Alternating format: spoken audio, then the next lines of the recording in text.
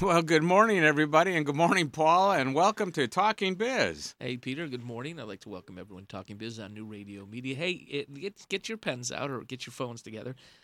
During the show, if you feel like calling in, give us a call at 844-9999-249. It's a lot of nines. It's 844-9999-249, which is B-I-Z, Biz. And for all you people out there and you want to listen to New Radio Media, just download the app. And that's in both the Apple Store and the Google Store. It's NRM Streams. That's Stream with a Z. We are down to, I think, 1,300 downloads. We're getting up there, and we really haven't even launched officially. But, Peter, what's with this weather this week? The weather, well, it's like the stock market, No. It's all coming down now. Well, like the stock market. Everything's coming down. It's down. We had 10 inches of snow, so the market had you got to go by 10, so that would put us 1,000. Well, we are double the average February snowfall already for Michigan. We are double the average February snowfall. Well, that was for, 28 days or 29 days? No, that's the whole month. So you're talking about it. So, here we are. Today is the 10th, right? Right. And we've already doubled the average snowfall for February in Michigan. And they say more coming today. And but at the end of the week, they said something like 40 degrees. Well, we got to move it out of the way so we can get the next load in. Yeah. I'll tell you. But Peter, you mentioned the stock market.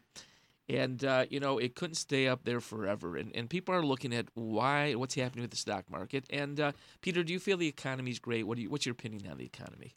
Well, from talking to and I've got clients all over the United States, they believe the economy is not super by any means. Yeah.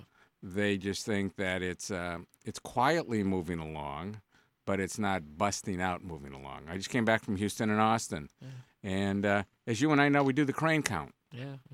There's not a lot of cranes. No. We're not seeing a lot of cranes even in this community. No. So crane counts kind of tell us what's happening. Rehabilitation, secondary contractor line, they're busy. Yeah. That's the home improvement side. But as you know from a real estate side, they're transitioning from one building to another, but are we really seeing growth? Well, in certain areas we're seeing growth, but let's go away from the real estate side. Let's look at the consumer. We had the recession. The average American had one savings account. What was that, Peter? That was their home.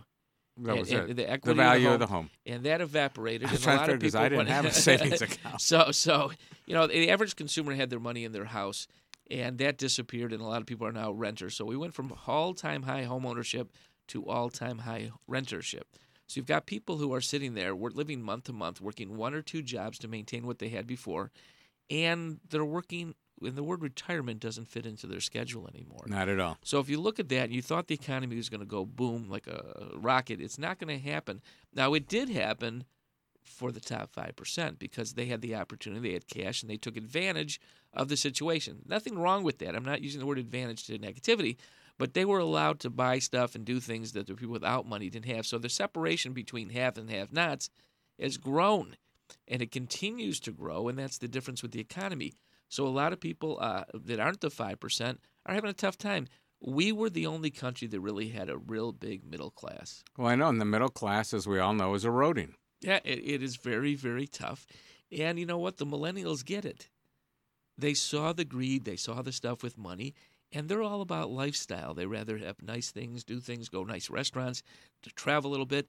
They're not so worried about owning a home. There's plenty that want to own a home. We just had that discussion in the studio before we threw the switch. And so, you do that. But let's go back to the economy and really look what the barometer is.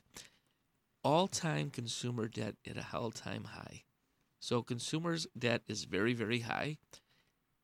Defaults on auto loans. Well, we were talking last week, as you remember, General Motors, and, we look at leasing. Yeah.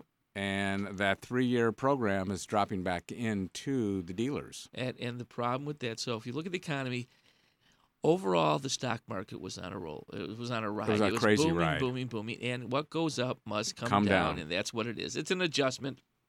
We're still higher than we started. We're doing okay, folks. The sky is not falling, but keep on shopping. And speaking of shopping, we're going to talk about shopping. Speaking of shopping, at 9 o'clock hour, Peter, I'm a retail guy, and I've been in retail for years. You and retail. And I study Amazon. And do I study Amazon? We're going to talk about Amazon at the 9 o'clock hour, Peter. Is it our friend or foe? And I Well, want people to listen to this and call in. I need opinions on this. All right. And while we're doing that, I want to bring up some other things that are going to be happening this morning. We're going to talk about Best Buy and Goodbye CD. Goodbye, That's goodbye Yellow Brick CD. CD, whatever. Okay. So we're going to talk about that. But we've got two guests coming on today. One, Dr. Owen Perlman. He's going to come on. Wait a second. Perlman. Yep, Perlman. Same last name. Same as last you. name. Is he as good looking as you? I think he's great. Yeah, he's a phenomenal guy. Matter of fact, we're going to talk about. He's my doc right now. Well, we're going to talk about close head injuries, but we're going to talk about the no fault law and how everybody's trying to change the law and how it can affect those in Michigan. It's a great topic, and Owen will be on at the 8:30 hour. Then, of course, you've got we're going to talk about Amazon, friend or foe, but we're also going to bring on an old voice, a good friend, Tom Mazaway. You know, Tom was in the office last Saturday. Yes, he was. And I got to know Tom, and to know Tom is to love Tom. An amazing gentleman from the East Coast. I talked to Tom yesterday. You know what Tom said to me? Yeah. I'm so tired. I'm shoveling snow. I said, well, Tom, I'm going to make your life easy. You can sit down in the big chair, and you can tell us and share with us all about the new Wait Detroit a second. the new Detroit Lions. We got a call coming in. Dr. Owen Perlman. Hold on a second. Let me pick up the phone. Pick up the phone. Hold on a second. Let me sit here. Owen, what's up? Put him on speaker. All right, Owen's driving in. Okay. Oh, he's driving in. We'll see him when he gets here. All right. He's driving in. I'll tell you. Folks, guess what? The doc is coming in. No, he's not calling in. What do you think about a house call? He called me on my cellular device. Yeah, so we're going to have a... So he's making a house call. He's leaving. I think Dr. Owen Perlman should be here, but not for the 8:30 hour. Whenever he gets here. So when the doc gets here, you got to love it. We'll just have to wait. But it's nice that the doc did call. Let me say something about Dr. Perlman. I experienced an accident August 13th of last year, and Owen is a true professional. The network that he is involved in and the doctors he knows is totally amazing. Now, I knew him as a human being. We worked on fundraising committees and all this stuff together. But the connections that Owen has and the care he has for patients is amazing. He doesn't sleep. I mean, his work schedule. Well, we know that. We'll tease him about I didn't think that. I sleep, but he works. He goes home, takes a nap, goes back to work till 3 a.m., and then maybe he naps. And he's an amazing gentleman, and we're proud to have Owen coming in. So Owen's on the way. He called on the device. So we've got a lot of things going on. Yeah, and, three-ring circus. But Maz, let's go back to Maz. Well, we're going to come to Tom Mazaway. Yeah, we got Tom Mazaway. I want to go to 2003. 2003. Who was I dating in 2003? The governor at that time. I was getting divorced again.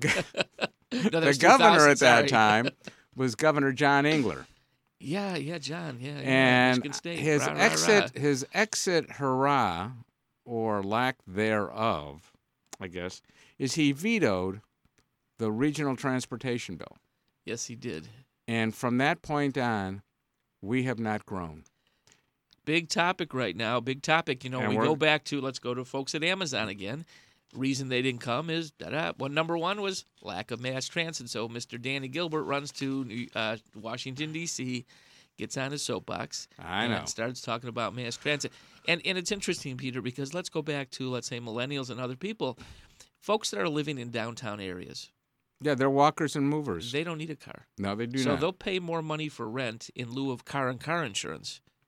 They're brighter than we are. Well, I tell you, I want to stay on two more key points because I got to deal with Oakland County now and Macomb County. Oh, Brooks doesn't like mass transit. Well, he did for a while. He made a comment a couple weeks back that he would look more at it, and then he comes back and he says never betray his own community. So the 9 cities that ousted out of, shall we say, walked out of the mass transit formula, he's supporting. And then Hackle, of course, says nobody ever comes to me saying, let's fix mass transit. Yeah. They say, let's fix the roads. I like Hackle. His M59 corridor is getting rehabilitated. So the real question is going to be, is mass transit dead? It's not dead. It's very interesting. I had lunch with Tom and Ryan Berman this week. Tom is on the Oakland County Board of Trustees, and he came to me from Oakland County Road Commission. No. The commission for No. He went to the road commission. Hear me out before you say the commission for the road commission for Oakland County. Right. I just love that. So he was there, and he is in Kego Harbor, part of West Bloomfield, all that stuff. and they really want to finish paving Orchard Lake Road all the way to Telegraph. So going past and past, and it's really, really tough. He came up with a formula that's amazing. Now, it was an amazing formula with a small problem that the federal funds weren't going to be available for 4 or 5 years. Right. It may be a little shorter. I might have missed it. Yeah. But we started talking about private investors in public projects. Correct. And so there's a $2 million gap. And, we can go to a person around here, whether it's Mr. Gilbert downtown or live in Franklin, and say, Mr. Gilbert, we need $2 million. Would it be fair to pay you 5-8% on your money? And it's secured by the townships and cities. Right.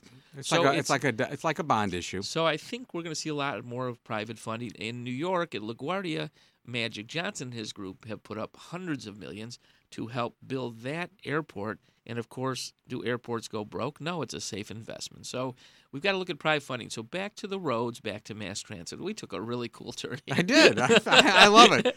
And, Everyone and we keeping haven't track even on gone that? on Woodward Avenue yet. No. So mass transit, Peter, we go to New York, you and I, we've Yep. traveled, and it's nice to have mass transit. We walk a lot. Yes, we do. But you're a walk runner. It's like, Peter, hold on, I need oxygen. I'll be up. I'll catch you in 3 blocks. Hey, Peter, wait for me. Well, I just want to get to breakfast in the morning, Yeah. and where's Paul? Yeah, I'll be right there. But mass transit truly, when you go to other towns, and I travel, when I go to China, go to Right. New York, I don't need a car. I don't need a car. I stay near the train station in China. I can go all over the country. Well, we I do get that to when the I'm in airport. Geneva Yeah. and everywhere else. And so, but you come to Detroit where the automotive companies wanted 2 cars in every garage, and they didn't want mass transit. But now that people are going back, and populations in downtowns over the last decade has kept growing and growing and growing and growing because people want to go home. Either they live downtown, work downtown, they don't want to drive, or they come home at 5 o'clock and they walk to downtown to do shopping and go to the movies or dinner. Well, we're going to talk more about this because this subject's going to go on. And mass transit is the number one conversation one way or the other because of the autonomous cars coming and all these other things that are happening. So many things are happening.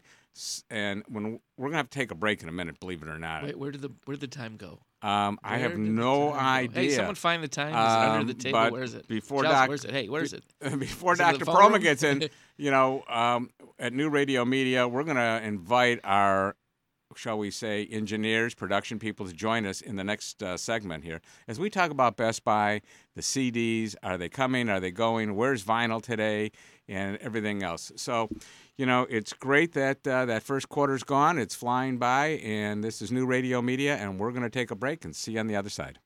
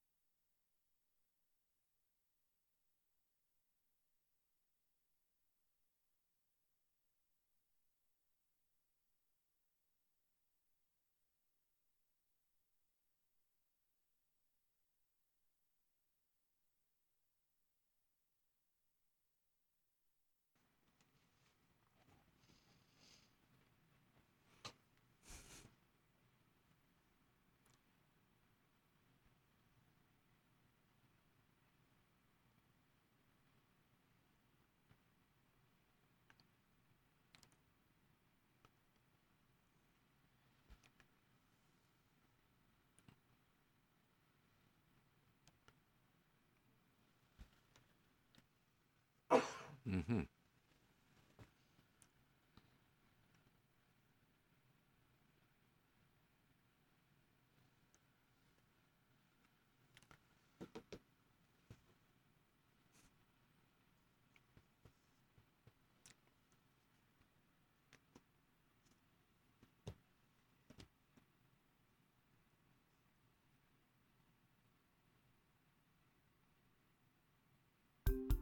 All right, we're back. Good. Hey, welcome everyone. We're back to Talking Biz here on a Saturday morning on New Radio Media. Hey, if you're listening or your friends want to listen, tune to us at www.newradiomedia.com. Also, download our app at NRM Streams. That's Stream with a Z. And if you got an opinion or you want to call in, call us at 844-9999-BIZ or 9999249. Hey, Peter. I tell you, we got company in the studio right now. We're bringing our staff in because I've got to talk about what's going on at Best Buy. Best Buy, there's a dryer on sale. I saw. I know it's the white sale. It's the heavy appliances. $349, and there's going to be more floor space for all this stuff. There is. Because the CD world, as we knew it, and as our younger staff in the office here in the studio knows it, it was their generation more than ours. We were vinyl, then we were 8-track, then we were cassette, then CD, MP3, Goodbye Charlie, and Hello Floor Space. Do you have a CD in your car? Is there a CD yes. slot? Yes. There's not one in mine. Well, because I haven't. And I have a 2017. No, I have a 2016, but it's an option. No. Okay, you download. I also have navigation. I have navigation, so I know where to put my CD. Oh, yeah. Put the CD here. I have navigation for navigation. But it's funny because when I got the car, my son would come in and bring CDs, and I said, "What's that for?" Well, so he gets in right now, gets in the glove box, he plugs his Apple phone into the car, and he starts playing. He takes over my car. I know he does. But next thing I know, my phone's not connected. He's got his people. His voicemails are coming on my dash, and I'm seeing all the voicemails. Some he doesn't want me to see all the women that are checking in. Is that called distracted driving? No, it's really fun. It's entertainment. Okay? It is. And you see it, and that's and you still drive. And I drive fine. Okay, because I have automatic pilots. It got drives by itself. Well, but you get this stuff, and in talking about Best Buys, I think I know where you're going here. Well, so I want to go back in room. time. Because you know me, I like the little history. Go back in time. 2000, in the year 2000, That's $13.2 billion in CD sales. Yeah. What's the number today? 1.2. 1.2 billion. 1.2, and it's going down. It's dropped again heavily. Vinyl's going up. Vinyl went up again. Yeah. And that's the good news. I'm excited about the vinyl. How vinyl's moved. Taken this great move and gone forward. But vinyl, Where are vinyl sales? Do you have that number? Yeah. Well, in 16 it was 430 million. Okay. And my son has 2 record companies, and we watched vinyl because he did vinyl more than he did anything. Yeah. And when he started in high school a number of years ago, before he did anything, he did vinyl. Yeah, okay, he did vinyl. You're funny. Okay, that's so all we're right. not going to go there. And the doctor will be in at 8:30 to see you for sure. Yeah. So in the meantime, I want to flip this a little bit. Flip the vinyl? We want to flip it a little bit. We've got some wonderful guests in the studio. All right. And I want to turn to my left to Kelsey and ask her, when was the last time you bought a CD? I was probably still in middle school when I actually went out and bought a CD. Okay. Ash? At a concert last year. It was at a bar, so it was a new up-and-coming local band, and they had their CDs out front to buy. Okay. And Jake's shaking his head over there. He switched. We don't know who's going anywhere. Hey, Jake, can you put on your mic, Jake? Yeah, don't be ashamed. Jake, don't worry about the cameras now. No one wants to see your face, but we want to hear your voice. So, Jake, when's the last time you bought a CD? It's been a hot minute. A hot minute. What is the definition of a hot minute? A New York minute's quick, so that would have been short time. But yeah. When's the last time? Give me weeks, months, years. When did you buy a CD last? All honesty? Yes. Yeah, no, we want you to lie to us, but go ahead. When's the last time I bought a CD? Boy. Okay, you woke up this morning, Yeah. Jake. Yeah. Okay. Was it yesterday? Was it a month I ago? I can't tell Was you it the a time. year ago? It's been years. Years. How old are you I now, care Jake? about- How old are you now, Jake? 22. Were you 17? No, I care about sports at that time. Okay, Still care about So sports. he's going Sports back come into first. preteen. Jake, He's in a preteen Jake, period. You can shut your mic off, go back to sleep. We'll talk to you in a minute. Preteen. Let's go back to the ladies in the Yeah, studio. I tell here, you, okay? it's much Let's go more to Kelsey enjoyable. over here. We're talking about it. And Kelsey, how old are you? I am 23. 23. And so when was the last CD you bought? Or Probably downloaded? 10 years ago. Okay, and then but what? When but, iTunes came out, I did download a couple CDs. Yeah. When artists would drop them because I wanted more than just the 1 or the 2 singles on it. If it was a band I really liked. But she didn't go into a store. Correct. No, they downloaded. So No, Peter, I know. Downloaded. She you're did talking- not walk into a store. Well, that's the digital disruption, and what happens is, we're here because of that. A Yes. totally digital platform, the first one in the United States to be totally digital, not a radio station or TV station that's doing digital. But let's go where we are. The disruption or the change the digital brought. So, I remember I was dating someone and they bought me an Apple device. Right. What were they called? Their MP3 iPods. The iPads. Oh, iPod. And she bought me one, and I said, "Am I going to use this?" And I didn't use it. Then I started downloading stuff and using it. And I said, "This is cool. This is really cool because now I can download the songs from James Taylor, all the old stuff I like, have it at any time, pick it when I want, and so and so." And then you realize you can hook that up to your car, and you can take it anywhere you want. And then my son would start bringing in downloaded plays for me. Hey, Dad, listen to this new music. And it was unique because he brought me into two ways. He brought me into newer music and older music that I was never into. So the generation today says, you know what? Hey, you want that song? Hold on, I'll get it for you in 10 seconds. So just for our listeners, we have Sirius XM. All right. It's really serious. I know. Really. And they charge a I lot. have not seen and Sirius. what they charge is $220 to $240 a year. Yeah. To have it that's brought- not what I pay. Well, you pay more, of course. No, You have a bigger less, wallet. than Lot me. less. Well, you only bought the 2-channel program. I mean, come on. No, I have a string in a cup. Cup. There Yeah, you it's go. All right. But anyway, there's that big charge. And here at New Radio Media, what do? They get an app for free. Yeah. They flip on a channel they like within our channel selection. For free. And for free. And when the music channel is live, well, and breathing, that's all for free. Yeah. So the 360 movement is coming to be. It's almost like the new AM in the sense that when it first came out, it was all free. Yep. You could find what you wanted, and then we added more channels. So that's why we're called New Radio Media. So let's go back to Best Buy. The disappearance of CDs. Let's go back further. Let's go to the disappearance of VHS tapes, then going to CD-ROMs, and going to download. So if you look at the mechanisms, what drives the electronics business and drives Best Buy is innovation. And this last few years it's been the TV, the better screen TVs, Smart the higher television. definition, the smart television. And then Best Buy hurt for a while because there wasn't anything unique coming out. It wasn't just coming out and they couldn't keep up. And they revised it. Hats off to the chairman of Best Buy for reviving Best Buy that was almost had one foot in the grave and realized things that he had to do as far as technology. Now you go into Best Buy today, they're bringing more appliances in, but all the connectivity, different things, all the different devices from Amazon to Apple, pretty much you can call home or at home you can scream out, hey, do this, and all of a sudden it happens.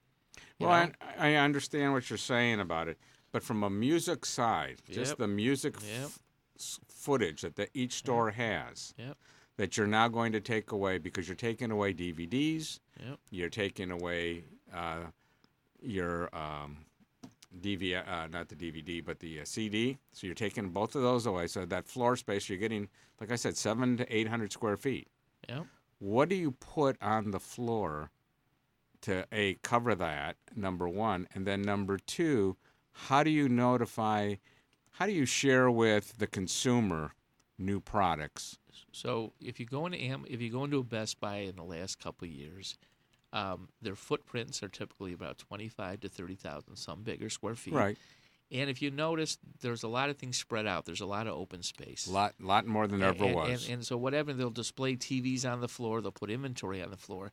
What happens in the process, and that's our biz, is you look at retail space, and they have these long-term leases, and the landlords have this big space for them. Best Buy, if they would start over today, their stores would probably be 10,000 square feet less, minimal. Would you call the new stores educational stores? More educational. I think they've got to the point when they went to the manufacturers and said, listen, if you want to be here, put up a nice display. So if you want to be Apple, put up a nice display. If you want to be this device, put up a display. Their cellular devices have grown. Yeah, there's no doubt about that. The big they Samsung tried, displays and all that they we've tried seen. separate stores cellular. They're doing so. But Best Buy is bringing people back because it's now a showroom. No doubt about that. And the other thing too is that they promoted, I guess, is the Geek Squad. Yes. So Yep. a lot of us are not talented enough to bring it home, plug it in, and operate it. Speak for yourself. got him. But at Wait the a end of the minute. day, Wait a minute. I Yeah, had a yeah. first class license. I could wire a All tower right, so up. here you go. Going But on. back to that. You're Yeah. right, Peter. You got the Geek Squad. You got that. So the experience, and I'm walking into Best Buy more than ever now because of the experience. If I want to look at a computer and I want to talk to someone, it's there. So the people are more educated. The salespeople are educated. They've got their departments. Back to online, and we'll talk about Amazon later, but talked about online shopping and the retail experience. You go to Best Buy, and someone can tell you about everything. So Now maybe you have to wait a little longer because there's less people on the floor, but you can get stuff defined to you, and with price matching, there's no reason to buy online. Well, wait a minute. Kelsey, when was the last time you went into a Best Buy? Usually I walk through one when I'm going into a mall, but I don't actually go to Best Buy to shop. Okay. Just before Christmas for me, I bought my boyfriend an Xbox headset. Okay. So there you go. All right. One and one. All right. And I know, And Target is another one now that's playing with the idea of getting rid of their CDs. well, Target's a whole other story, and once again, But again, it's Square giving up that footage Well, and it's- reallocation of listen, footage. listen. We'll talk about that and talk about retail footage. Let's Yeah, talk well- really good, really about footage. In the United States, we talked about this. 9.3 square feet of retail for every citizen in the United Right. States. Before we started closing 7,000 stores last year, they say 10,000 this year. Europe is 2.2. So, us in America, corporate drives, hey, I need more and more and more, bigger, bigger, bigger.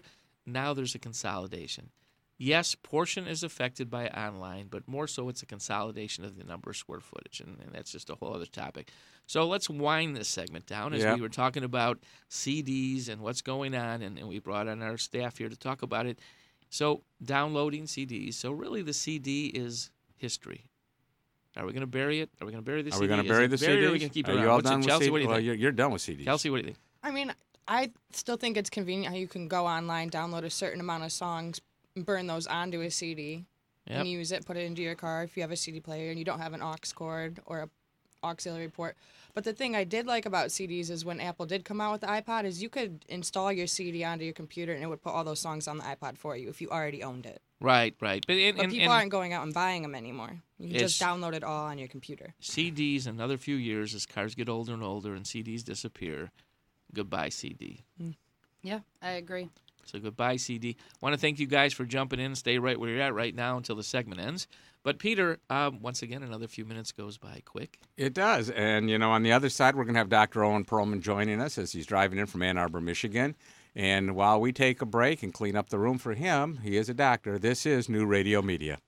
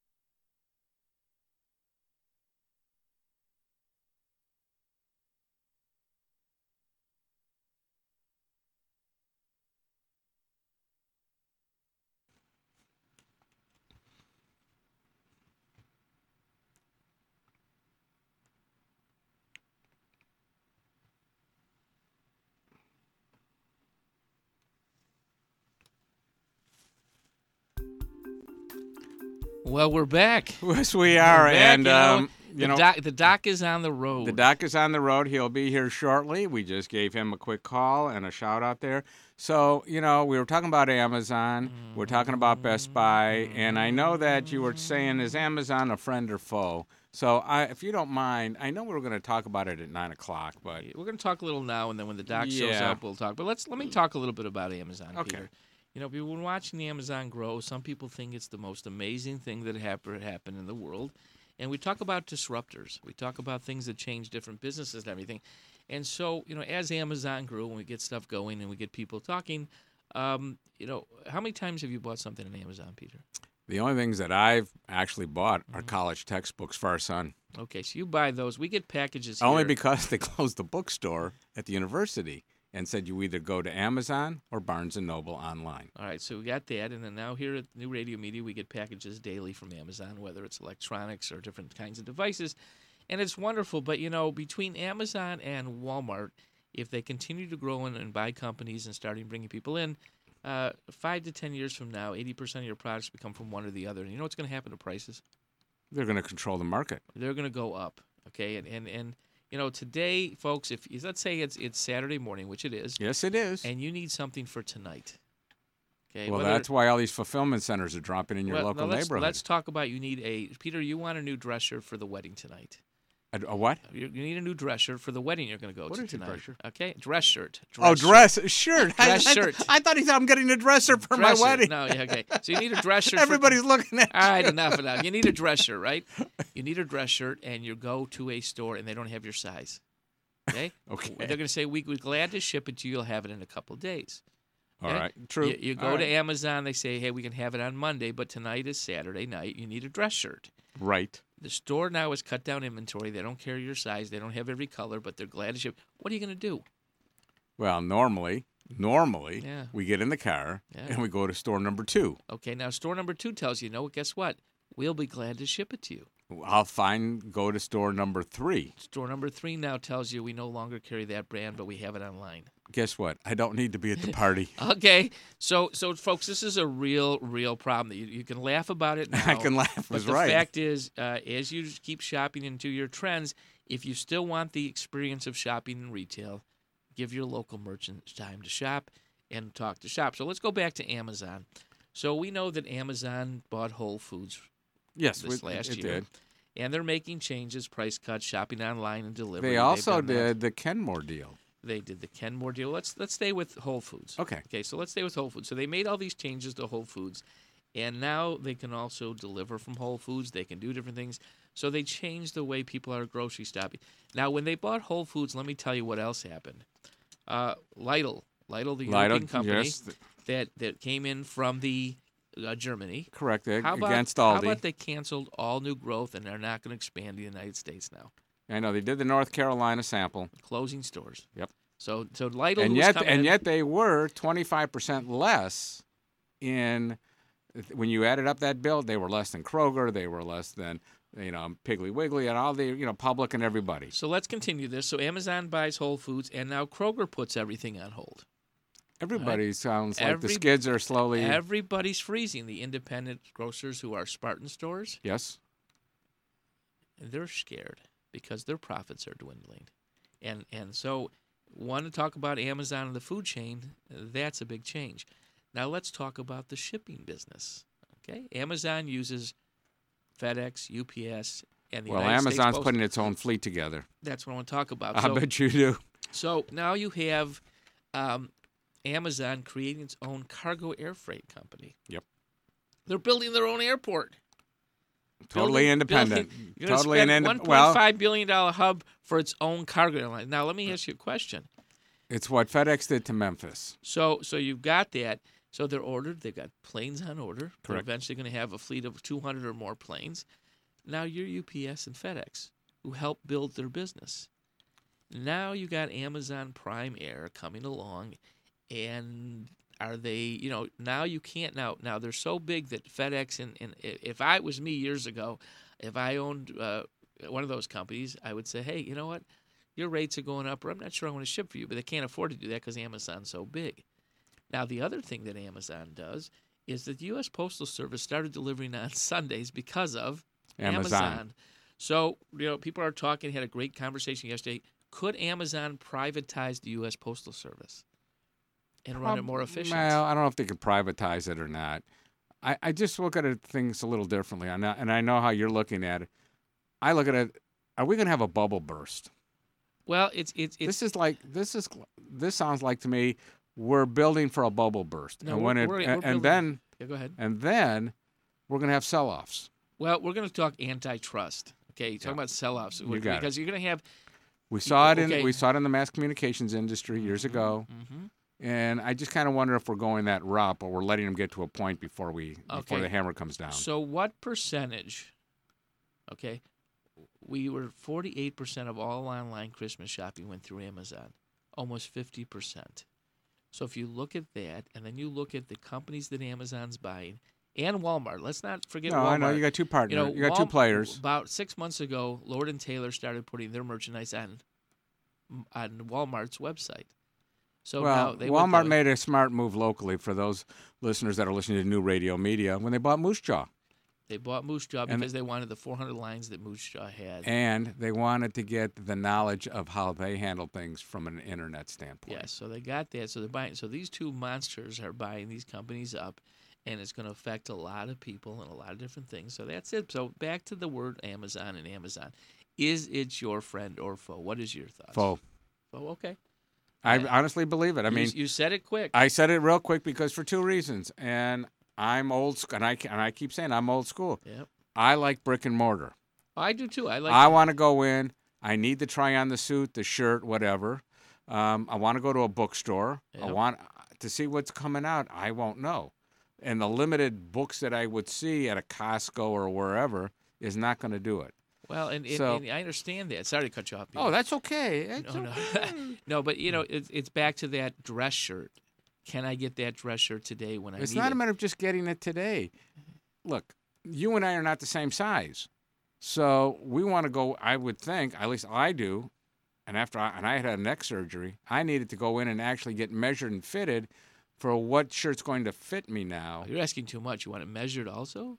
Well, yeah, the guy comes they in, have he's a got tape that measure? nice tape Okay, measure, the okay. gentleman, and you know where the stores are located up and down the roadbed where they do these nice things. Yep. And they measure it, and they measure the arm length and everything else. And are you a full cut? Are you a tapered cut? Whatever. That to me is very important. Well, and so let's go to this. And then I have a small shoe. I wear a small foot. So I have a small shoe, small foot. We're not going there. It's not the same with the hand size. But at the end of the day, I have a 7.5 men's shoe, which is tough to find. Most stores start 8. So Nordstrom used to be the only place I could buy shoes. Right. They don't stock too many styles. Well, first of all, they cut the number of styles down and sizes. So once again, I went there for my same Cole Haan loafer I buy all the time. I walk in, give me model so-and-so, 7.5. We don't have it. We can get it to you online. So I said, okay, I want to check out this place called Zappos. How about they had the same shoe for $50 less? Online or? Online. So if I'm going to wait 2 days for Nordstrom, I got on and ordered from Zappos, and guess where I buy my shoes now from? The Big Z. From Zappos. And it's a shame because now I don't walk into Nordstrom and I don't look at other items anymore. I went to Duluth Trading Company the other day. Yeah. You know, and I go into Bass Pro, and I go to Cabela's. And, I mean, I love these places. And you got to walk through them to enjoy what's there. I get it, and I still do shopping. But you know what, Peter? I'm starting to lean towards the millennial side. I'm starting to look at this. I work 15 hours a day. You work a lot of hours yourself. I'm at the office. I have plenty of time to look at the computer and look at stuff, right? You mean in between meetings. Okay. And look, not porn, Peter. Get your mind out of the gutter. So I go to Zappos, and there's the shoe. And by the way, because I save $50, I'm going to buy another pair. I'll buy a pair of loafers. This is where you and I are very different because when I go for Thanksgiving, I go every year up north. Yeah, you're and I shop that traditional small business day on Saturday. And I give my sales to the independent retailer. Well, and we heard me say shop local. I do that still, okay? But when it comes I could have bought my winter boots online. I bought it from a retailer. Okay, so let me go back to the big middle-sized upper-class stores. Talk Nordstrom, Lord & Taylor, right? used to shop both of them regularly. All that inventory's down, and the number of help is down. So a high-end department store that's supposed to have help, service, and merchandise gets rid of merchandise and no more service. What good are they? They're hurting themselves. They're forcing people to go online. I would have never shopped online for shoes if Nordstrom would have had my inventory, had my size in my shoe. Did they have the salespeople? They had them, but guess what? He even said their shelves are half empty. He says, I hear your pain. I feel it myself. My commissions are down. They're killing themselves. And so if I hope they're listening, that Lord and Taylor knows. I've written so many blogs, and I did get one response from Nordstrom once in an email, and they said, sorry, we don't do that. But you know what? If you know in advance, order the shoe. And that wasn't the right answer I No. wanted. If I want to try a new shoe, I want to know how it fits, right? I don't want to do the shipping back and forth stuff. So I'm in the middle. I want to talk more about the second part of what you just said. Yes. All right, so it comes into our homes, okay? What percentage goes back? And the time element, the inconvenience, and that's something we're going to have to look at. But, Paul, how do people contact us? Peter, they call us at 844-9999-BIZ or 249 at the end. That's 844-9999-BIZ, 249. They also can, send us messages, and they do that. They can go onto Facebook, and they can tweet to us and do all those fun things. And even we're going to get more into that and more promotion. As New Radio Media grows, there'll be a lot of ways to communicate with us. And if you're a small business and you want to be on the show Talking Biz, drop us a line at info@newradiomedia.com. And there's many ways. All right. So in the 30 seconds or so that you have left, how many things have you returned from an online purchase? 0. Was it all clothing? It's only been shoes or specific small electronics that I knew I needed and I wanted. I'm amazed. I am really amazed. 0. Because I hear people all the time saying, I got it, it doesn't fit right. Oh, no, I got to ship it back. I'm buying stuff that I previously wore, and I bought a new pair of shoes that luckily fit, so I've returned 0. So today you're wearing a nice sport coat and a shirt. Mm-hmm. Did you buy it locally? Bought it in a retail store because a suit and sport coat I want to try on. Thank you very much. You rest your case. I rest my case. I've been waiting for this to happen. I am so excited. And, it's just amazing that, yes, the world is changing, and I understand all that. And we have to accept it. I'm just hoping that the retail brick and mortar comes back. And we'll be back after we take a break. This is New Radio Media.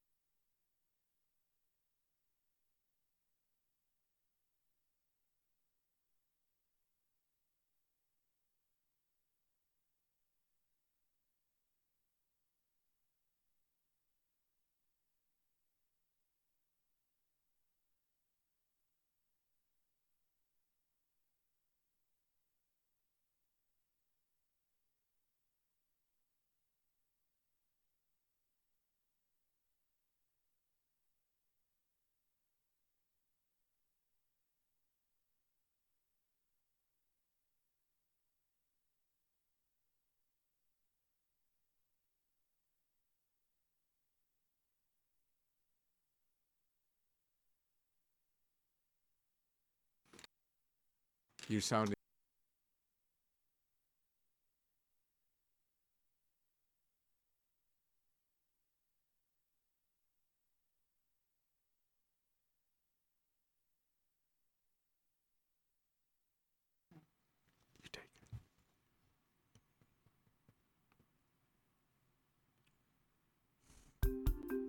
All right, we're back from another break. Peter. I know, and I took a look out the window, and you know what it's doing? Snowing. It's snowing again. Let it snow, let it snow, let our weather forecasters and I'll the tell weather you the department one predicting thing more that snow. Amazon cannot sell. What? Fuel.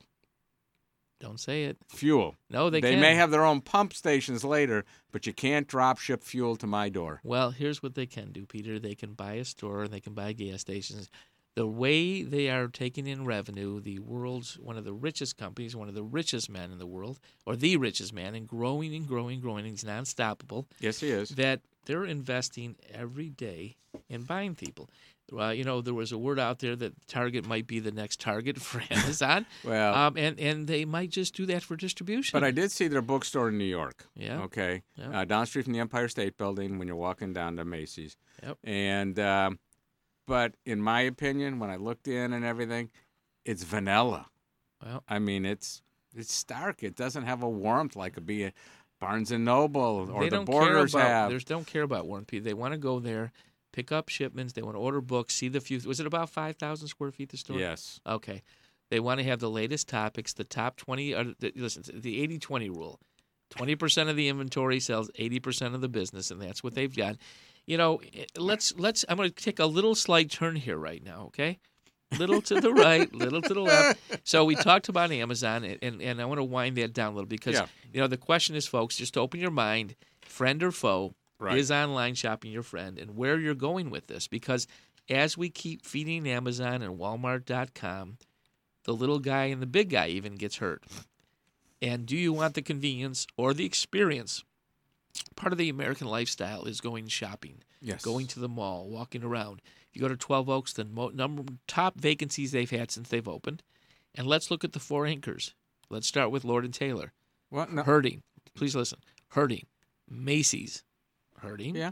J.C. Penney's. Hurting. And Sears. Half dead. So if you take those four anchors and they go bye-bye, what happens to the mall? Nordstrom stays. Okay. Nordstrom's not there. 12 Oaks. Yeah. 12 Oaks. They're Oh, there. yeah, they're there. Excuse me. Thank They're you down very there. much. They're in the new wing. I forgot the new wing. They were the new wing. I'm the retail guy. Sorry. It's early morning. And ladies and gentlemen, we'll be checking But his. Nordstrom is having challenges too, Peter. I know it. So now they go bye-bye too. The number What one- happens to 12 Oaks? Well, the 12 Oaks either will be redefined as a different kind of facility or it'll be down. It'll be dropped. As my math says, 12 Oaks becomes 7 Oaks. They lose 5 anchors. But let's go. So let's the number go. one store in 12 Oaks. Yep. Do you know what it is? Apple. Starbucks. Apple. I don't know. Volume-wise, gross volume, Apple. But based on square footage-wise, Starbucks. Nope. I'll tell That you. little guy down on that first floor. I will tell you that Apple averages per square foot somewhere around $3,400 per square foot a year. But you can't get a beverage. No, but if you squeeze an apple, you get apple juice. Ooh. So you can do that. And as Amazon goes on and does their thing. So let me ask you a different question. Yeah, then. go ahead. All right. What happens to, all right, you talk about 12 Oaks in one trading area. What about a Somerset Mall? Also changing. Okay, let me tell you, I just had in one of the original builders of Somerset Mall yesterday, the Right. Frankel family, Stuart Frankel. And we talked about the good old days when they built Somerset South, the original Somerset. All right. And they had the anchors, and it was only one floor. Yeah, it was Saks Fifth Avenue, Bonwood Teller. Yep. Okay, one floor. And how it was such a showcase of high-end merchandise. Right. Then they decide to add a second floor, and then they decide to add north and build the Correct. bridge over Big Beaver. And now if you look, the quality of merchants, they're going down because a lot of the high-end retailers, just heard an article the other day about online for high-end brands. They fought the experience, and now they're jumping on the bandwagon about e-commerce and having that because, let's talk about a real high-name designer line. Any of the big names, if you go to New York, they have their flagship stores. Yes. They're paying $1,000 a square foot. So now they have a small boutique store that's 1,000 square feet. So they're paying a lot of money a year for that store, $1 million, $1.2 Right, million. it's the marketing showcase. And now they realize we don't need that anymore. Okay, even in New York, we don't need it anymore. Why? Because we can do an online presence, and people are more going to digital, and they don't need that store anymore. So just think about that. So as that goes down and keeps changing, the world is changing. Yeah. And I don't know. I know it's changing. Look, I do go to New York. I go to Chicago. You look at the Miracle Mile. Yep. And then you watch the changes like Crate and Barrel and all these other places that have come, dissipated, they've gone, everything's changing one more round. I'm just waiting for the revolt of the consumer. Well, you know what? I think it's not going to happen. I think that the change and the shift has gone so far that even people that are older, let's say they go to Somerset and they buy a cardigan sweater or whatever they buy, and it has 3 other colors, they now go online because the person that shops online is getting older. So you paid $200 for the sweater at Somerset. You see the same brand online for $129 to buy the 5 other colors, and you know your size. Where are you going to buy it? Okay. You see the answer? So let's shift over to another online mammoth company, a company called Google. All You right. ever hear of them? Yeah, I heard of Google. So Google, the first thing you say, if you're old timers like us, you say that's today's Yellow Pages. I don't know how many times a day I use Google. I probably Google things Well, it's our search engine. 40, 50 times a day I go to Google. Whether it's looking for a product, a name, a person, I go to Google. An address. Okay, so we had a big discussion on the furniture industry yesterday, especially a store called Ashley Home Stores and Ashley Furniture. Ashley has over 800 stores now worldwide, 100 in China.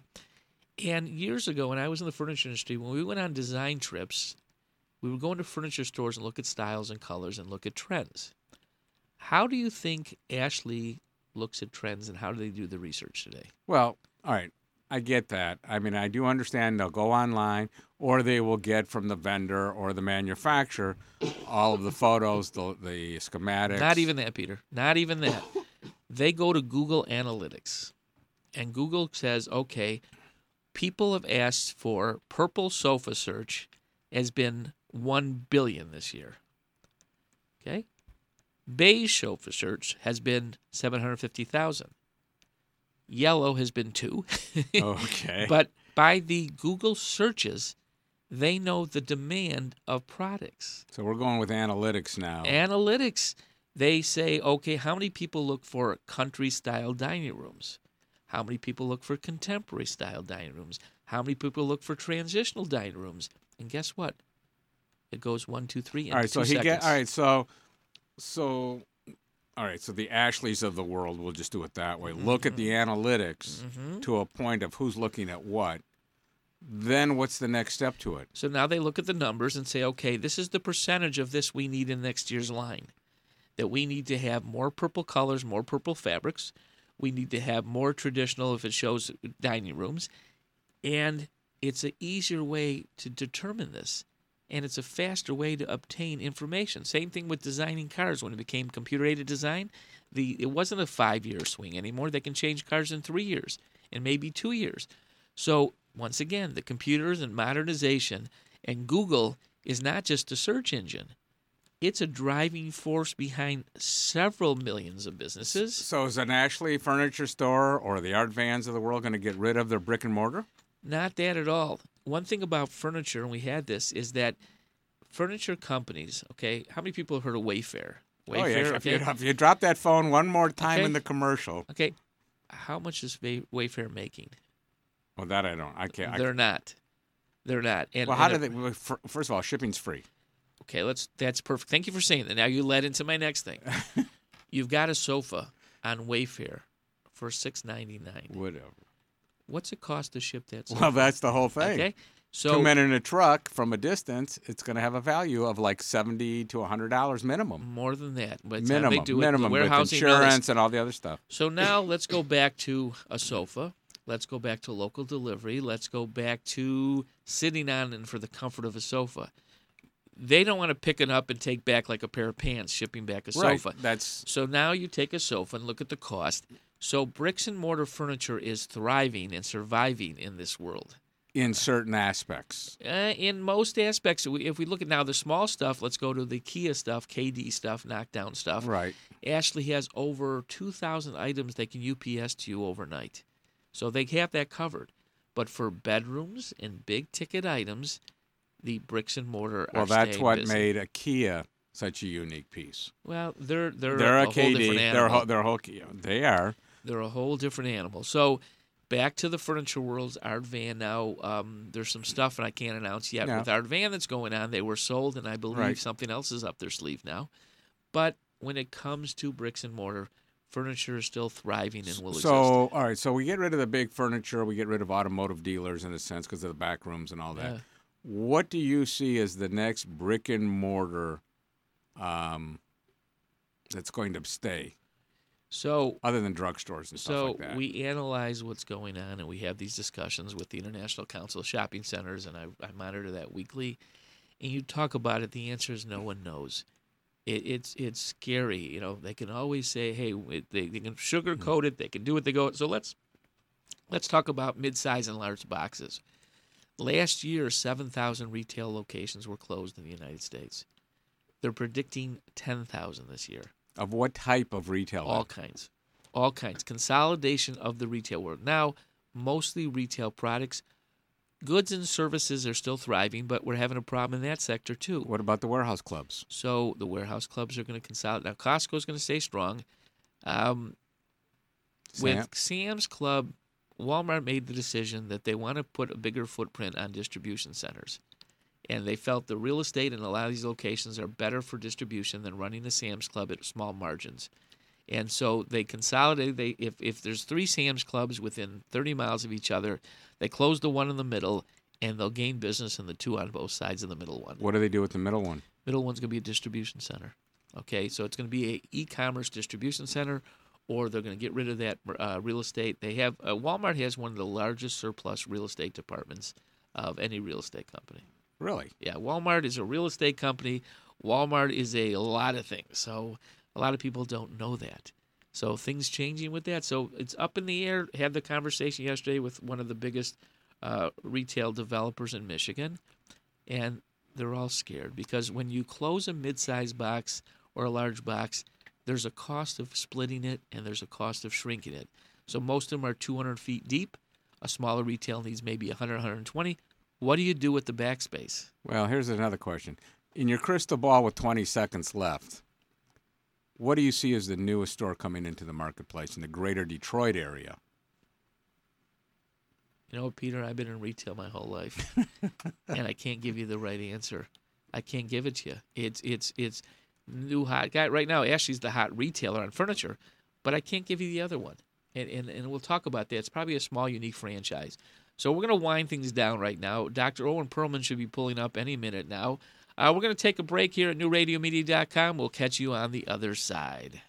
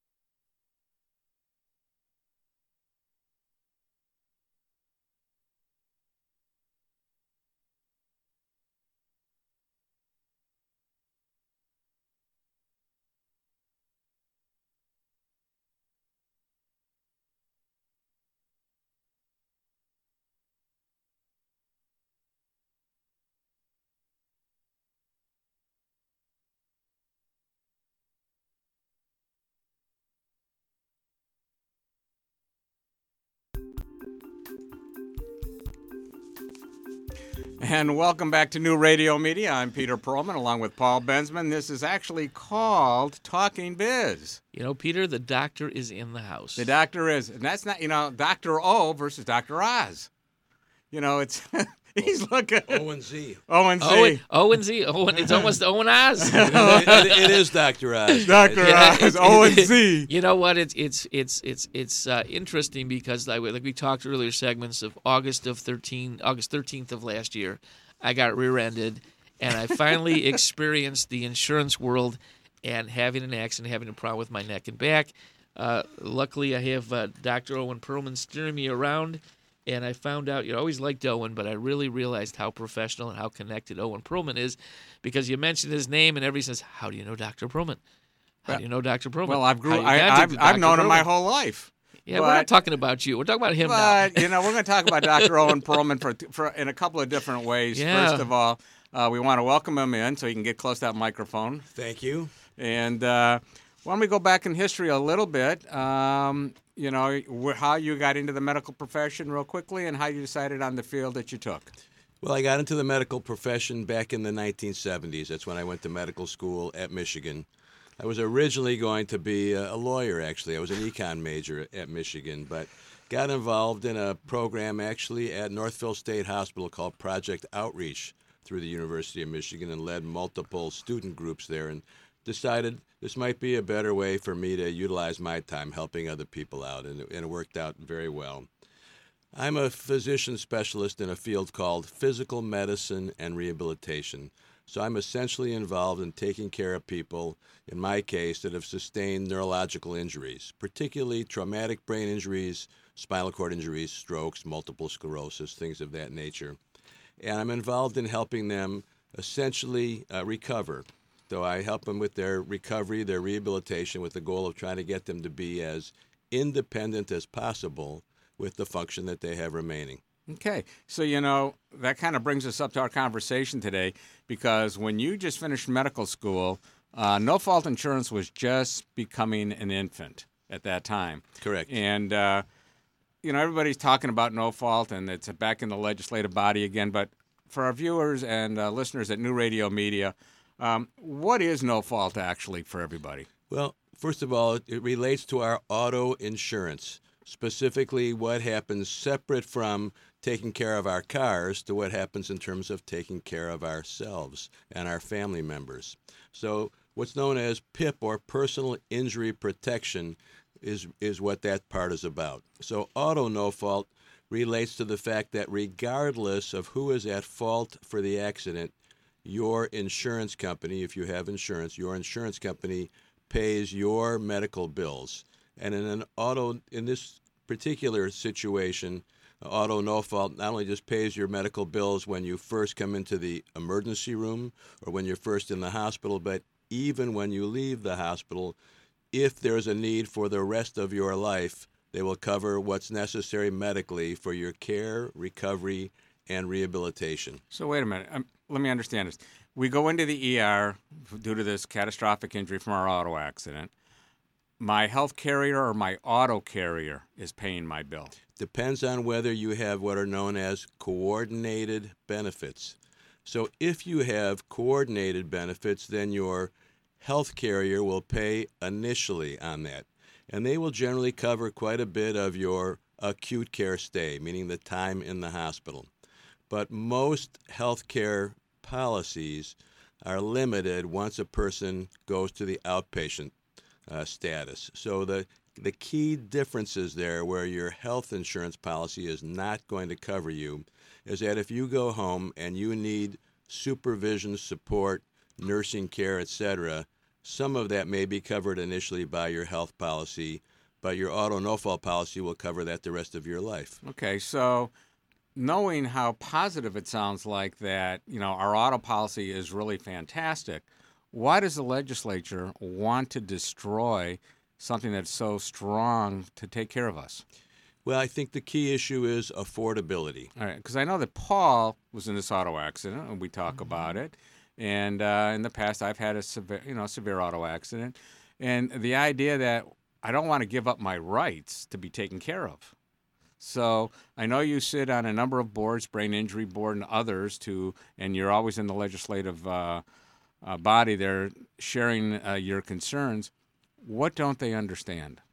Well, what they don't understand is that when we're dealing with severe catastrophic injuries, such as traumatic brain injury and spinal cord injury, we are dealing with lifelong problems. And so it's not simply an event. That's not a question that I broke my wrist and I'm going to be in a cast for 6 weeks or and go to maybe get some outpatient therapy after that. I'm going to have to live with this disability, this condition for the rest of my life, and it's going to impact my family, my community as well. You know, Owen, you're exactly right. You know, this being my first accident that I had an injury in, and I worry about, I'm 57. I worry about if they want to put me pain shots now and then they talk surgery after that. But I could live with this for another 25 years. And the cost and thought of the cost, I'm not worried about getting the insurance company for zillions of dollars like you see in these commercials, but I'm worried about the medical cost. And it's scary. And it's real scary. So I hired an attorney, not because I needed someone who knew what was going on, how to deal with the insurance company. Because, you see Sam Bernstein, you deny, and I'm seeing this stuff, and it's scary. And so when people want to lower it and put the limits at $1 million, you could go through that in 6 months. Well, you could go through that in 6 months, but I want to clarify for our listeners that's when we're talking about $1 million, we're not talking about specifically a fender bender where a person can pretty much walk out of there even though they're going to need the medical care like you're going to need. We're really talking about the catastrophically injured individual who is going to go through that $1 million maybe within the first year of their care, and they're going to have to live the rest of their life with the need for 24-hour care and supervision, as well as modifications to their home, modifications to the vehicle, new technology that is available now that was not available in 1973 when this bill got started. And I understand that because, once again, our paths cross. Friends of mine own group homes where people live in the group homes and they can't live in their family home anymore, and they need 24-hour supervision. And that's very, very expensive. So, you look at the people, and I think, and I want to ask your opinion on this before I go further. Should there be two approaches where you can elect what you want, or do you think it just stay one level? Well, I think it's best for the state if it stays one level. Obviously, what's going to happen if we have what we call PIP choice under these circumstances is that the people that need it the most, meaning young people, who are more likely to get into accidents, more likely to get into serious accidents because most of the catastrophic injury occurs in people that are essentially 16 to 40 years old. So the people that need it the most, who are probably in the least position to afford such things as long-term care insurance, disability insurance, major medical policies, etc., they're not going to purchase it.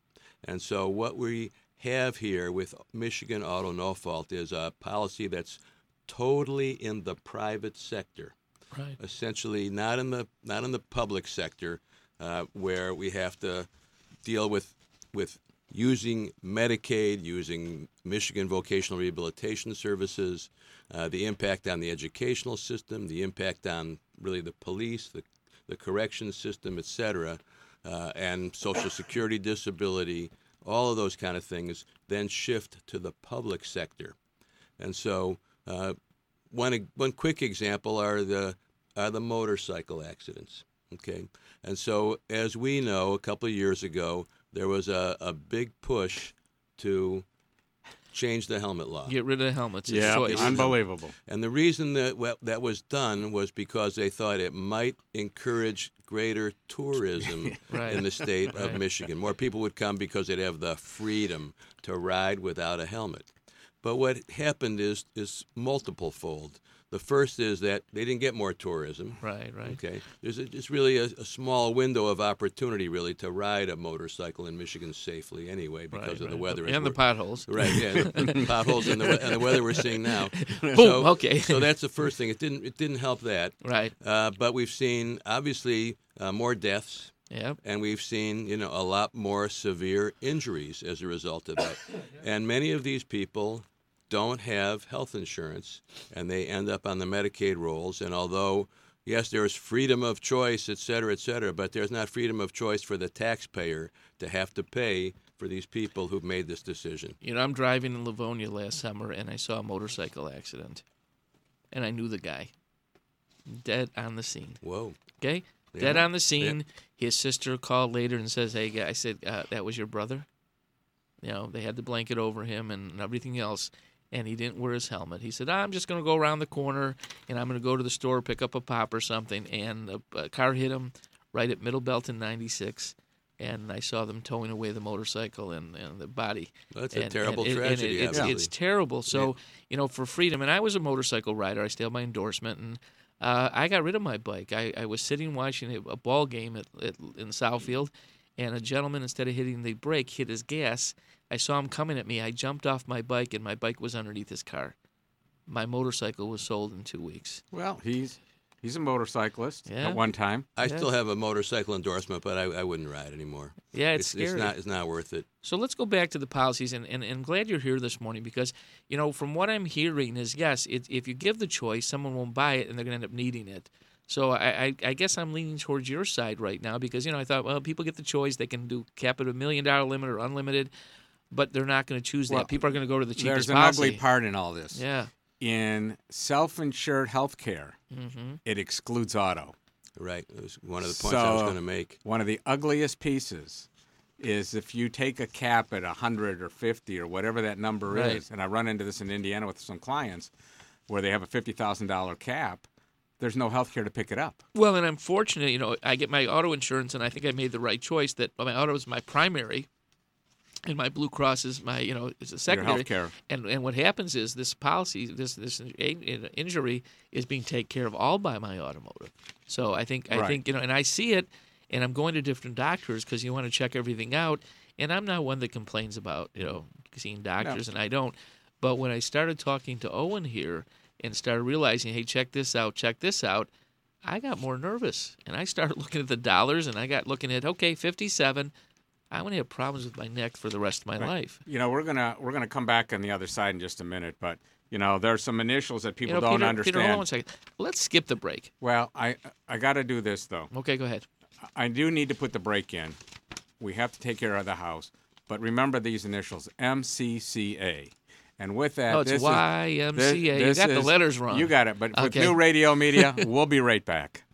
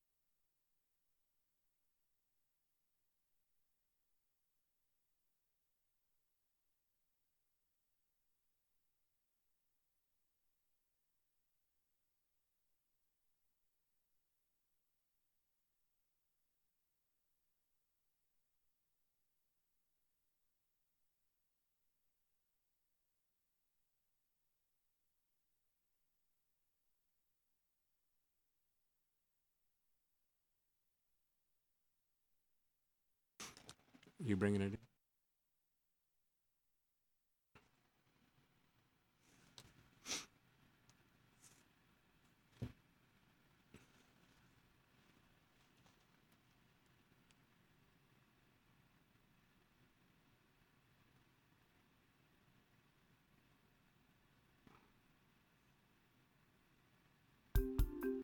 Boy, we're back. We're back to Talking Biz on NewRadioMedia.com. We've been in the middle of an interview with Dr. Owen Perlman. Welcome back from the break, Owen. Thank you. Peter, you got a first question you'd like to ask Owen? Yeah, or discuss topic? a lot of proposals have floated back and forth. I want to go back to 92, 94, and if you could bring us up to date. Yeah, the key things about 92 and 94 was that the insurance industry promoted some bills to change auto no fault at that time. The most important thing to remember about that is that those were allowed to go to the vote of the people, and they were defeated essentially 2-1 each time. So why do they keep knocking on the door? They keep knocking on the door because they want to continue to change that, and they want to try to be blunt about it, to maximize profits of the insurance industry. So, there's a couple things that when people look at their deck pages on their auto insurance, they see these initials MCCA. Yes. And they see this charge of 170, it went down to 135, down to 70, and back up to the 150, 70 mark. What is that going to do for the consumer? So first of all, the insurance companies, AAA, State Farm, whoever you're buying your policy from, they attempt to do a very good job where possible in taking care of you, but they're only obligated to make the payments up to the first $540,000 of your expenses. After that, they use a reinsurance instrument called the Michigan Catastrophic Claims Association that's then responsible for every dollar after the $540,000 up to into the millions of dollars. And that policy costs each vehicle $170 for the whole year, just for that. So if you're a parent driving 3 kids to school and unfortunately you get into an accident on the way there and you sustain catastrophic injuries that could exceed that $540,000 per person, then all of those people for that $170, less than 50 cents a day, are covered for the rest of their life for less than 50 cents a day. It's the best insurance policy in America. Let me ask you a question, Peter. That No, fund. Peter? No, Peter. I'm Owen. Peter. I get That's the Owen. Owen, yeah. Sorry. You guys look alike. He's cuter than you are. Anyways, I'm not. The fund, how big is that fund? Well, the fund is estimated to be, at this point, between $22 and $24 billion. So it's well funded. It's well funded because actuarially it's set up that at the time the person has the accident, under the assumption they could live into their 90s, they earmark those funds and put those funds away. So let's stay on that. You just said into the 90s. You've been in doing this, and how long have you been a doctor and handling this kind of stuff? I've been a doctor of 40 years in June this year. All right, so let me ask you, what is the oldest, or let's say the longest period you've seen a patient from accident to living? I mean, what is that year? How many years do you think? Well, the patient that I've been following the longest right now is a woman from 1979 who I still see. She was 19 then. She's 57 now. She has a spinal cord injury. What do you think estimated medical cost in that whole period? Estimated medical costs are in the probably $8 to $10 million range. 8 to 10 million. And again, where does the money come from? Well, and that's just that's the proof. whole I was going to argument. ask you that because that's the argument. That's the Right. winning argument. Yeah. Like I said, I'm nervous about my little accident that now look. And so Yeah, this is a woman that can't move on her own. So $8 to $9 million, and you're talking about a difference of maybe $400 or $500 a year in this insurance for cutting it down. No, $170. No, not that amount. That's the amount to pay for that. I'm talking about if the policies, savings, the savings. the Let's estimated talk about the savings. estimated savings, because the insurance companies aren't going to drop their shorts. They're going to give you a little break, right? Yeah, They're going to save you $200-$300. We just defeated a bill, House Bill 5013, back in November, and in that bill, there were cost savings to consumers built in of, let's say, 20, 30, or 40%. But at the hearings in front of the House Insurance Committee, Pete Kumanich from the Insurance Institute of Michigan, who's their executive, actually testified before me in front of that committee and testified against that bill, despite what he subsequently did in an opinion piece in the papers, because he would not guarantee on behalf of the insurance industry that they would cut those rates at those levels. I listened to that argument. I followed that. And if I'm correct, they would only cut liability anyway. Correct. Collision and comp don't change. That's true. So you're talking about liability. So you're talking. So you're really cutting down the dollars in a policy, because comp and collision are going up because of the new electronics in their vehicles and things like that. So let's bring this closer to home. L. Brooks Patterson. So Okay. L. Brooks Patterson, people think that L. Brooks Patterson supports the current auto no-fault law because he was in a motor vehicle accident.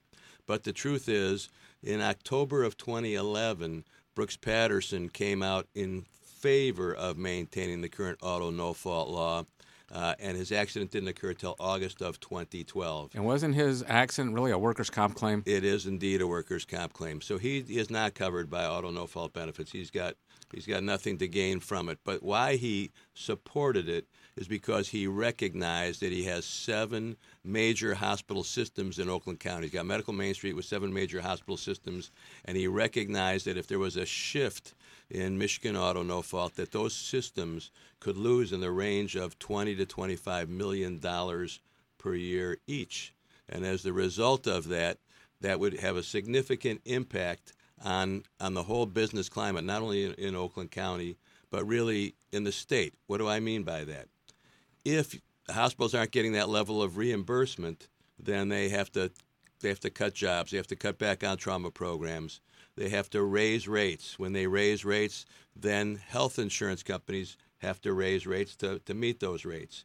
And then employers who are providing benefits to their employees, they'll pick up some of that, but they'll pass the rest on to the employees, which in a state that's still trying to recover from a significant recession, that means that there is less discretionary income for each person to be able to do that. So it's a negative impact on the state from their own pocketbook, separate from economic standpoint. That is an economic standpoint, but separate from the fact that the taxes would go up, as I stated earlier, because of the shift to Medicaid, because more people would have to go on Social Security disability and need to utilize other state resources. You know, it's interesting. A number stuck in my head, and I think it's low. Only $25 million in a hospital? That sounds very low.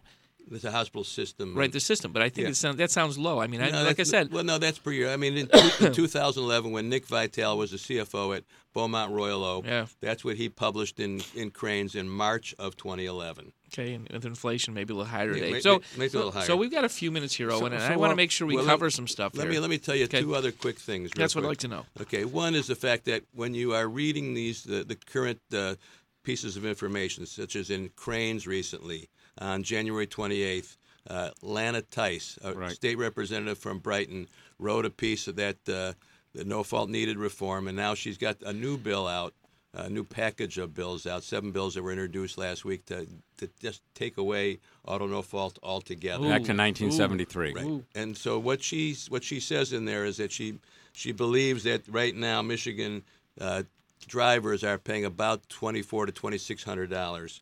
But there's no way to substantiate that. So in attempting to substantiate that, then we found out that the average expenditure on auto insurance per vehicle in Michigan was $1,231. The national average is $889. So you're taking a scenario where there's unlimited benefits, and it really is only costing essentially not even a full, maybe a little over $300 more, about $350 more per year total. And you're getting this benefit for the rest of your life. So for $30 a month. Yeah, right, exactly. So that's one thing. One thing that they're going to promote. Well, it's $1 a day. Yeah. That's what you look at. It's $1 a day. The issue with shifting back to a tort system, and the reason that Michigan went away from this type of a tort system in the past, was that now drivers would have to sue for their benefits. And let me take a minute to explain that before we get near the end here. In a tort system, if you are the driver and you are at fault, cause or reason, you're the cause. You can't. There's nobody to sue. You were the cause. So you better have fabulous health insurance. You better have your own disability insurance. You better have your own long-term care insurance. You better be independently wealthy, because you're only going to get what the limits are in your new policy. If you're injured by somebody else while you're driving, then you are in a position to sue that at-fault driver. What if they don't have insurance? That's exactly right, and it's all going to be based on what are their insurance limits. And in addition, the truth is, rehabilitation works best when it's started immediately and intensively. But when you have to sue for your benefits, you're going to get a little bit of care in the hospital, but after that, you're going to file your lawsuit if you can afford to file a lawsuit. and then you're going to have to wait for it to be heard, and it may be months and years until that's heard, which means nothing is going to happen during that time. More broke people. Yep. So why does the Independent Insurance Agents of Michigan support some of these crazy bills? I mean, I go to meetings of the independent insurance agents, and I'm like the rebel. Well, Everybody says, "Oh, this is the greatest thing in the world," and I think the reason that they support it is simply to try to, hoping that with improving affordability, that they can get more people to participate. That'd be my only assumption. They certainly can't do it based on the product that they would be selling. well, that's for And, sure. and so let me ask you a question, But because we've only got a couple well, minutes you brought here. up about Dungan too. Yeah, well, Mike Dungan, and I'm just curious. But I want to ask one other question. So, who's supporting the change? Is it lawyers? Who's behind the change, and who's fighting against it? Well, the people that are behind the changes that they're requesting are the insurance industry, some of the Republican legislature, Okay. Mayor Duggan, because he has a campaign promise to try to make insurance more affordable, and I can talk about that in a minute, and some of the lawyers, meaning the personal injury lawyers, who are hoping that if we go to a full tort system, that obviously they would have more cases available to them because everybody would have to sue to get their benefits under those circumstances. I find this remarkable, and Owen, I'm going to ask you a favor. I don't know if there's any spots out there to educate people on this. If there's been something put together, we'd like to air it on New Radio Media. We'll talk about that, a 30-second spot or something. And well, real briefly, yeah. we're about to put together a response to the new package of bills put out by Representative Tice and several other representatives who are from essentially border states to Ohio, Indiana, and Wisconsin, because they sell that to their constituents based on the fact, well, gee, the people across the street from these other states, they pay much less and you pay much more. The truth is you pay a little bit more and you get covered for the rest of your life and you don't impact the whole state. And one quick example is in Ohio, we frequently take care of patients. I realize workers' comp is different, but we frequently take care of patients with Ohio workers' compensation because they don't have the facilities that we have in Michigan. Michigan Auto No Fault has helped raise the standard of care for everybody with a catastrophic injury. It's not limited to people who have auto no fault. If I fall off a ladder, if I have another problem, then I can go in and get the same care that somebody with auto no fault has. Thank you. time flies. You know, It we're does. getting. Oh, and I want to thank you for coming and driving in this terrible weather from Ann Arbor to here. Very informative. We're going to have you on again, or even call in again, because this is a great topic that we've got to stay on top of it. And we're going to take a break, and we'll be back in about 2 minutes.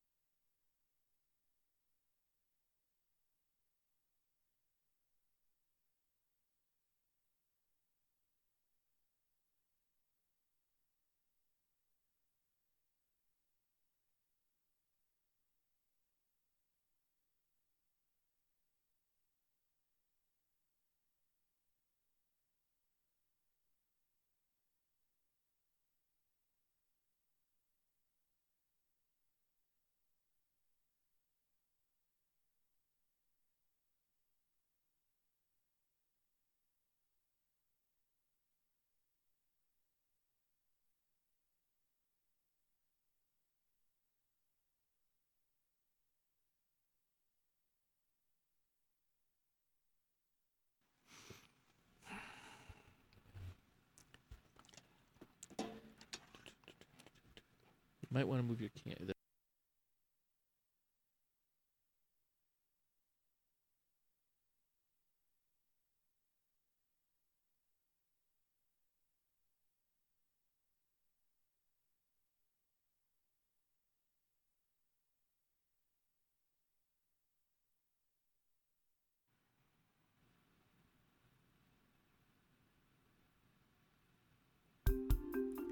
And welcome back to the last half hour of our show. You're listening to Talking Biz with Paul Bensman. I'm Peter Perlman.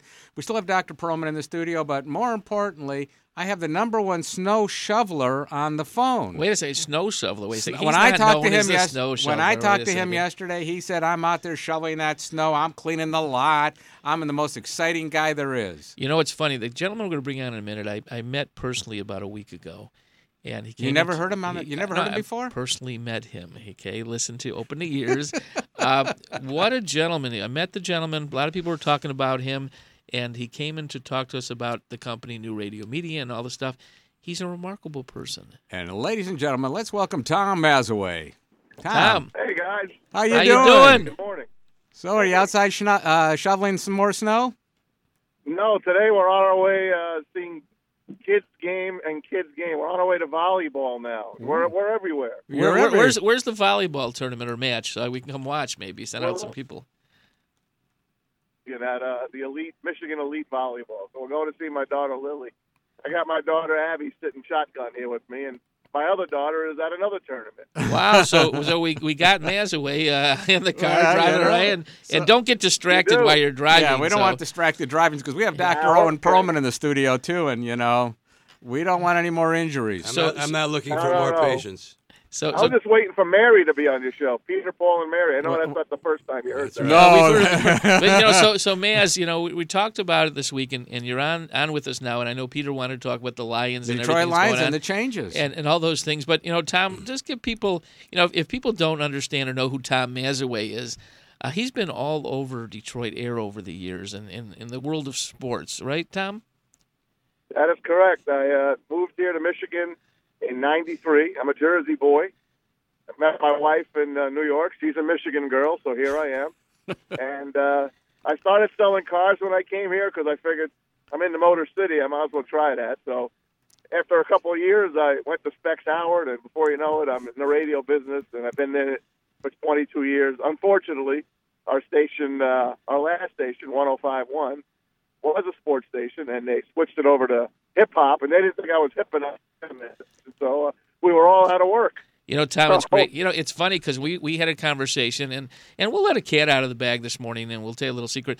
We are actually in talks with Tom to join us in our family at New Radio Media, and hopefully short time soon, Tom will be joining us, and we would love to welcome you to our family real soon. Oh, man, that'd be something I'd love to do, and it's my passion, and, you got to follow your heart. And we're still on the Drew and Mike podcast, and Drew Lane and the guys, we have fun. We've been together for a number of years. And last month, we went over 1 million downloads. I mean, the show is really doing well. But I'm really looking forward to doing some more sports and other stuff with you guys. Appreciate it. So, Peter, Peter wanted to talk about. Let's go to the Lions. We talked about all the changes with the Detroit Lions, including our ticket prices. And absolutely. They're going up again. Well, I know it, and we've had them in the family, in 1946, 47? No, probably in the mid-50s, right at the time of the last championship. Oh, yeah, Bobby Lane. Yeah. Rebuilding since 1957 is our motto. They've been waiting for that Super Bowl always since 57. Always under construction.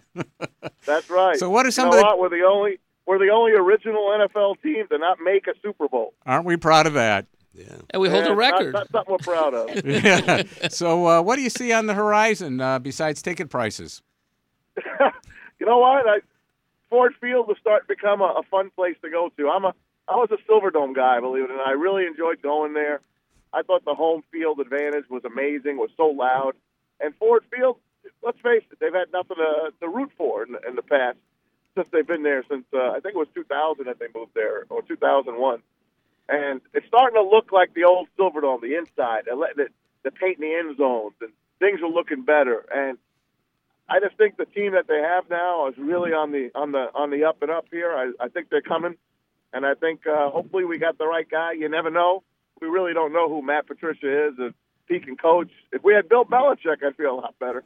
I can tell you that for sure. But we're definitely on the up, I think, and I think Lion fans can hang their hats on that. As far as ticket prices going, you know what? It's another 2.5%. And how long is it? I think it's went up 25% right in the last 5 years or so. Am I correct on that number? Yeah, well, we're still one of the lowest, in the NFL for a ticket Yeah. price. Well, it doesn't matter the ticket know. price. It's the beer price, the hot dog price, and the other money they get you for everything while you're there, including parking. So, that's where they get you. But, Maz, this is called Talking Business Morning. We're a business show. And let's talk about the business in dollars and cents of the Detroit Lions. All right? How much money does that team make a year? Do you know that number? You know what? I don't know the number offhand, but I do know that as far as NFL franchises go, they are not one of the top 20 franchises as far as what they're worth. Yeah. Dallas Cowboys are by far number one. The Giants are up there. But the Lions don't have that parking lot. Because you park in Greektown. You park down in, down by the casinos, stuff like that. They don't have all that extra stuff that goes with that, owning that team. But as far as Detroit goes, we used to be a top 10 market. Radio was, I think, number 7 when I first got in it, and now I think we're top 15. So, as the people are leaving town, the price of the teams go down as well. And I'd be interested to see what happens with our other teams, like the Tigers and the Red Wings. What's going to happen with the Ilitch family, if they're going to keep the teams, or if Mr. Gilbert's going to come in and swoop in and buy them. He was talking about getting rid of the Cavaliers. So who knows what's going to happen. As far as the Lions go, they're always going to have fans. They're the most loyal fans around. I know I'm one of them. And they kill me year in and year out. The good thing I'm looking forward to is I hope they follow the model of the Atlanta Falcons when it comes to food. The Falcons opened up their new stadium last year, the Mercedes-Benz Dome. And what they did is they marked the food way down. Like for $20, you can almost feed a family. For the Lions, just for $20, you would get a soda and a bucket of popcorn, which is a disgrace, if you ask me. And only about 20 kernels of the popcorn. Well, I Exactly. Half of them not pop. Yeah. But I'm hearing that they're going to maybe follow that Atlanta Falcons model, which I think would really enhance the product and make the fans happy, and put more seats, more fans in the seats, and behind the concourses, because you're going to have to hire more people. One of the key things. Buy that food. One of the key things is going to be trying to get younger people to come, and I think you're totally right. If they can't make it affordable to bring families to eat there, then you're not going to be able to bring young people in there. With what's going on with concussions, et cetera, and fewer kids playing football, if they want people to follow football, they're going to have to make it affordable for families.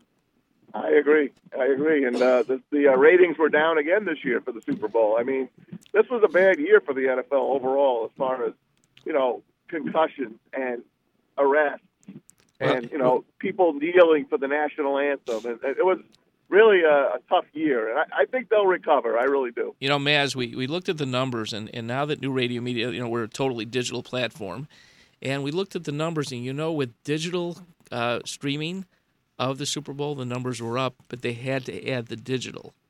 That's right. I did hear that. So digital made it an all-time record. So, and looking at our format, and once again, hopefully you joining us shortly and being on the air on digital, that the numbers were actually up this year. The numbers were down for TV, but the number overall, including digital, were up. So we're glad to fill in the gap there. We're glad to fill in the gap, and we're glad that our growth is growing. Time. And big time. So let's go back to not just the Lions, but let's go to all sporting events, okay? Your family of 4, the blue-collar worker wants to take his kids and the wife to a game, and by the time they park, by the time they eat, by the time they have the game, they need 90 days same as cash terms because they can't afford it. It's a week's salary. It's a week's salary. And I'm going to go back even further. You talked about the Silver Dome. And I got married first time around, first wife, the starter marriage. We talked about it. And so and Owen's put out his arm like the three of us, between the two of us, we have 92 marriages. and so you guys are perfect for the marriage. Yeah, but our starter, you always have that starter. On your own. So I was not a sports guy. I was a retail guy. I owned retail stores, and the big games killed my business because we sold tools. But my father-in-law was a sports guy, and he had court seats at the Silver Dome for the Pistons. And so big shot me, he says, hey, you want to split my court seats with me? And back then, I said, sure, give me half your season. And I sat around really some nice people. And you look at the game differently. But one day I said to my wife, I said, sometimes there's 3 games in a week. And the tickets back then were $150 a ticket, so $300 for the tickets.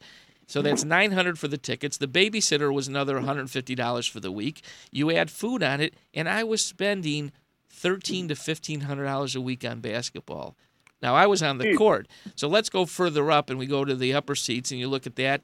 The food cost is the same for the people that sit in the cheap seats, right? Yep. So now No doubt about it. the seat price was nothing, but the food was still crazy.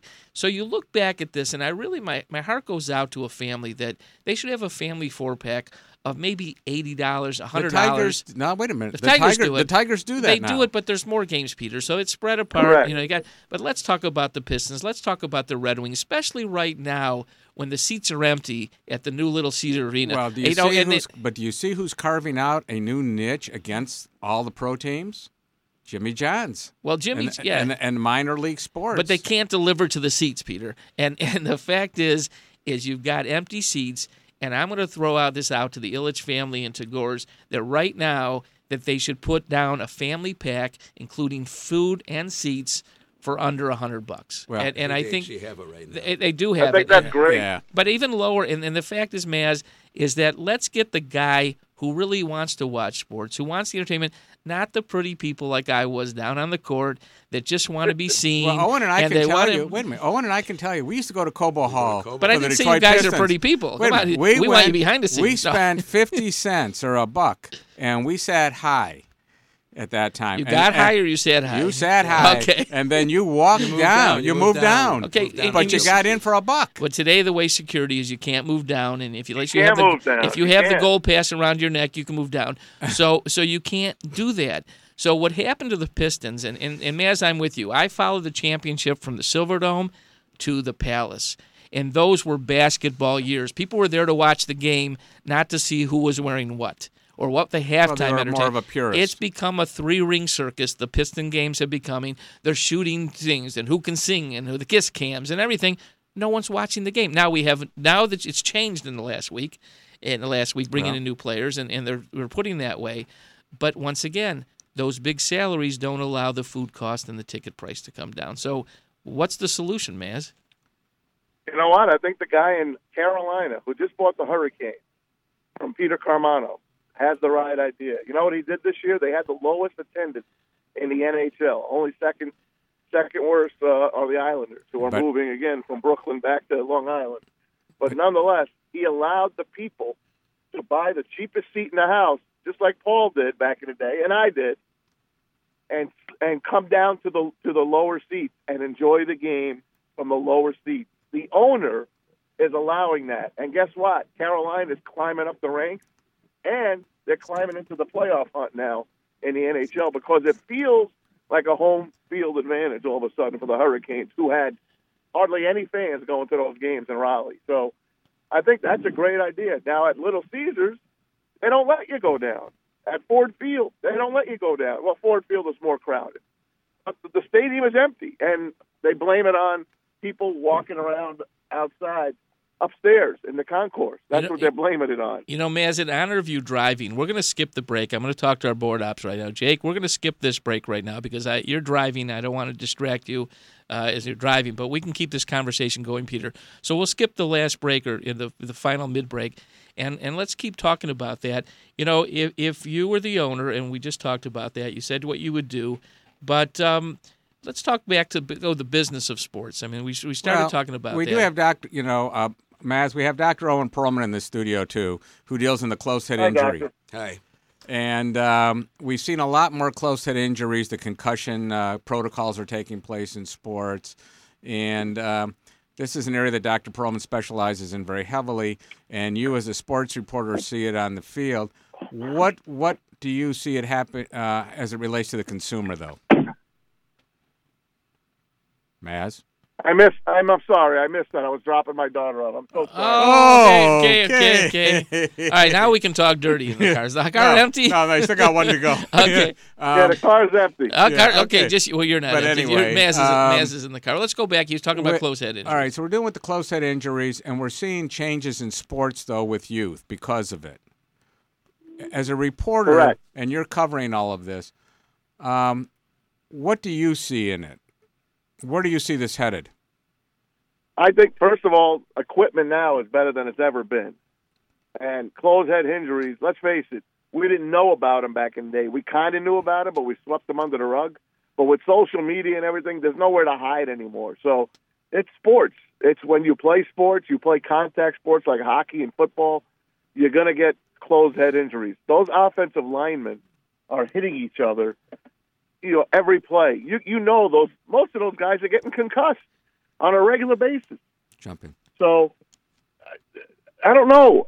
I'm a sports fan. I'm not going to stop watching sports. I'm not going to stop having my kids play sports because of it. I'm just not. There are some people that are doing it. I just think unfortunately, it's part of the game, and you got to watch. You got to watch it and monitor it and take care of your family as best as you can. But as an adult, these guys got to know when to sit out and when not to sit out. There's a movement going forward right now to try to make kids under 14 to stick with flag football and not play tackle football prior to that time. I don't think so. Yeah, but I'm just saying that's what the movement is right now. So we'd have to see, therefore, if kids really aren't starting to play tackle football until that time, what's going to be the impact on high school football, college football, and ultimately on pro football. What about concussions in soccer? I mean, we do headshots and all the other stuff. Oh, God, yeah. Well, let's go there. And Owen and I played soccer. Yeah, first of all, women are more prone to concussions than men. A lot of it relates to the strength of their necks, etc. But there's a significant number of concussions, not to the same extent concussions, but significant number in soccer and in cheerleading as well. And I want to say something. I met a lawyer last year, and he had a unique comment. Okay, people don't wear helmets in soccer, right? He said, you want to reduce the injuries? Take off the helmets. Okay, no head-to-head. And this is a lawyer that represents a lot of attorneys, a lot of lawyers that represents a lot of NFL players. You bring up a good point. Obviously, that's not going to happen because they had the leather helmets even in the old days. Right. But when Peter and I played tackle football growing up, we played tackle football. We were taught how to tackle people. Now tackling is a small part of the game, to be honest about it, and now it's more launching yourself as a missile into the other person to try to knock them over. Well, that's what I'm saying. Yeah, so the attorney said, let's take off the helmets, and you won't have head-to-head contact. They'll think about how they hit, and it'll be a different game. And I thought about that. I said, he might be right. Well, he'd be right to a point, and the helmet is only helpful to a point because there's a certain number of injuries that occur simply because let's say the runner or the receiver is going at a certain speed, and then all of a sudden they're hitting that immovable object, that defender. And so their brain is still traveling at that speed, even though their body has stopped. So their brain at that speed is hitting the inside of their skull and causing the concussion that way, even though their head was actually never hit. It's amazing. So as you're driving and you're alone in the car and you turn on the radio. Looking for a parking spot. Looking for a parking spot. And where are you right now? I'm at Michigan Elite Volleyball in Warren, Michigan, and it's a disaster over here. That's all I got to tell you. Okay. So we got Maz. This is more dangerous than football. Maz is already working for us. He's the reporter on the street. There How's he the is. traffic going? Yeah, he's giving you the parking lot report. So your first assignment, don't ask for your first paycheck yet. Do this.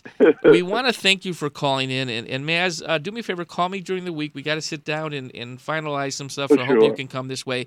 Thank you for joining us. Enjoy the sport events this morning. And with your family. Thanks, Enjoy the guys. weekend. And don't shovel any more snow. Have the wife do that. My wife's better than me at shoveling. All right, good. She's better at a lot of things. And have a wonderful weekend, and we'll catch you during the week, and we'll talk to you soon. So thanks again for calling, and have a great day. So, first of all, I want to welcome everybody, that's been listening to New Radio Media. This is Talking Biz. Tom Mazaway just joined us. Dr. Owen Perlman's in the studio, of course, with us. Paul, how do they contact us? So, there's a lot of ways to contact us. First of all, please tell your friends and download the app because we're totally mobile. The Google Store or the Apple Store, it's NRM Stream with a Z at the end. A lot of people, and our numbers are coming in from the amount of people looking at it, are watching from their home computer. Sit in front of their home computer at www.newradiomedia.com. or you can get the app or listen to us on your tablet. So on the app, how do you get the actual show? So you get the shows by downloading it. You Peter, use your finger. all right. So Owen, we'll getting discuss the phone. that after. He's here. getting We'll the tell phone you. out for education. So you get the so download the app. So download the app. I have the app. So let me talk about the app. The app is going to be steadily changing, but right now you get at the app. I saw the new app. So you did. I saw a new app on the. Oh, good. We didn't. I did. You saw Well, something. no, I did. Okay. I got past that. Okay, Page. so you get I'm the on app. page 2. All right, so you get to the app and you go to the category. Right now there's 5 different channels. And you go to the channel, and let's hit the channel. Let's talk the business channel. So hit business, and now you'll see, I believe, 2 shows on the business channel right now. You hit the show you want, and then right there's all the pre-recorded episodes you can watch. You will also be able to, and you can, watch them live. We are changing the mechanism and the navigation on the app next week, so it's a little easier to realize how you can watch it live, so you can carry it with you. We just added another service. If you have our app and you have a newer car with a screen, and we see the Sirius logo, you'll see the NRM logo right on your dash. So we'll be connectivity to your dash. That was just ordered, and within the next week or so, we will be connected to any modern vehicle. You will see the logo New Radio Media on the dash. So we are on top of technology. We just brought in new IT people this week. Yes, we did. We are somewhat of a technology company. We're in the midst of merger talks with other technology companies. New Radio Media is moving. We have announcements coming up as we sign the contracts. Well, we have one major announcement. Which one? We have a program director. We have a program director, Bill McAllister from the Ticket and other stations, signed on, started on Monday as the official program director of New Radio Media, and a show starting soon in March with him and his lovely wife. Yes, they are. So that's going to be starting. We also have some interesting people. We knew, Peter, when we formed New Radio Media some 2.5 years ago, that people from mainstream media would be dropping by. We knew that contracts were being hit by digital, that the payrolls were being cut, but we didn't realize how fast they were coming. And I'm going to mention not names and numbers, or like numbers and names, but Channel 2, 4, and 7 locally, we have someone from each channel. Coming on board. One of them, we have 4 from one of the channels. And not only that, behind the scenes, editors and cameramen are coming here daily. Now let's go to the radio dial. We have people, Maz from one of the top morning shows. He rated number 1 for years. And another channel, like was the Oldies channel, I don't want to mention. No. Another person and maybe 2 from that channel. So we have people dropping by every week, and I'm looking at our staff, and the answer is yes. But not only that, let's go to the world of sports. Well, no, forget sports. We have somebody that comes up from Cincinnati, Ohio. We have a show on the Geektainment channel. A lovely lady comes in from Columbus. Columbus, I believe it is. Cincinnati or Columbus? Cincinnati. One of those states. She drives 4 hours. The big to get C here. in Ohio. We are now taping. We are taping a first original series, and we have a set now, like a TV set, coming in. Sports-wise, McCarty's been on a show, and we're working on a deal with Darren McCarty and his wife and other people. And we have Jackie Callan. We have Jack Callan. We have Tommy Hearns. Yes. And we have Buster coming in from Grand Rapids. Grand Rapids. So we have people from around, and that's just local. You know, we have several doctors from Henry Ford coming in. I'm headed to Cleveland March 2nd for a seminar. We have so many medical shows coming from hospitals, and these are big ones. Another gentleman who announced the fireworks and stuff, and I'm not going to get the name. We have our live cameras coming in 2 weeks. We will be doing all the major events, anything TV does, the fireworks, the Dream Cruise. We already decided we're looking at 2 real estate plays for the Dream Cruise with 8 live cameras on the streets. So we're not a little company anymore. We're a media company, the only true digital hyper-local platform in the area. And the unique thing is that we can take this platform to other cities. Peter, I'm glad you segued into that and said that. We are now talking with 6 cities. New Radio Media will be licensed in about 100 cities within the next 24 months. Now we went international. Wait a second. I've got calls in Dubai and Argentina next week. Well, we have listeners, as you know, from my travels around the world that have tapped into New Radio Media. So they're tracking us all around the world as we go. We're at 22 employees, predicted by June, July, 60 to 80. So it's not a little company anymore. Our new facilities, hopefully we move that forward, another 14,000 square foot of studios within the next 60 to 90 days. We took more space in the office building this week. It's going nuts. Last night we had a visitor in the office, and it's a very well-known gentleman in the Detroit area who wants to talk about education, and that's one of the future channels on new radio media. And if our president heard me, he'd be screaming at me because he says, let's get the 5 channels launched. Well, we know that. And have We the know other that. 6 besides restaurants. But we keep lining them up, making sure that we're always ahead of the game, and want to make certain that we keep our focus, which is to the community number one. And as we grow, and I stated this, is that the community is going to mold us. If you look at traditional media, TV, radio, especially radio, they play soundtracks. The personalities have gone by. We've lost local content. Take a look at the local newspaper. What is in the paper today? USA Today is publishing a lot of stuff for the Free Press on Sunday. Very little local content. So we're bringing local back to media, and people love it. There's people out there, whether it's doctors or professionals, that would like to have their own show. We can make them a star. So along with the name brand people around here, you can bring in people who would like to promote their business, promote themselves. So let me throw this out. I've got Dr. Owen Perlman in here from Ann Arbor, Michigan. Does he dance? Not today. Okay. If you could design your own radio station, what would you like to have as your number one item? Let's say TV and radio. I just TV want to say and radio. You got live video. video. I think the number one thing you have to have a certain level of entertainment, because you got to be able to bring people in, and then obviously information that's valid information to keep people informed of what's going on. We've talked to several hospital groups, Owen, and we're talking about that. And they realize that they've got to be in closer communication, have two-way communication with their clients and their patients. And what we can do on digital is keep that two-way communication. The doctor could be asked a question, within so long deliver the answer. People want the touchability. They want to be able to feel a part of something. Sure, and many of them are doing that with the physician portals from the different practices. Yep. So in our practice, for example, they can look up their results. They can leave questions for us that we can answer when we have the time, obviously, and send that back to them. We have links to other places for them to get information about resources, for example, to the Brain Injury Association or the MS Society or the Cancer Society or whatever it might be, or even just to specific medical repositories of information. And it's great because I'm going to add one thing to this. We are just winding down a deal with a major movie theater chain, and I can't say which chain, but the deal's almost done, that during Monday through Thursday they have a lot of empty seats in beautiful theaters. How about live seminars? We are going to finish the deal this week where we can take it from on the air to touch and feel the clients and the people in theaters. So we've added that element. We are going further, deeper to touch the community. And as we add this, we're very, very excited because we met with this theater group last year. The deal will be done this week. But I got to thank Owen for being in here, driving in from Ann Arbor. Peter, where did the time go? I don't know. That 2 hours just flew by. And again, I got to thank everybody in our staff here that makes it work for us. I want to thank Tom Mazaway for joining us with his young family, taking them around town, to Dr. Owen Perlman coming in from Ann Arbor, Michigan. And Paul, we'll be back next week, same time, same station. And as we always like to remind everybody, you can find us on New Radio Media. That's our digital presence. And we want to thank everybody and have a great week.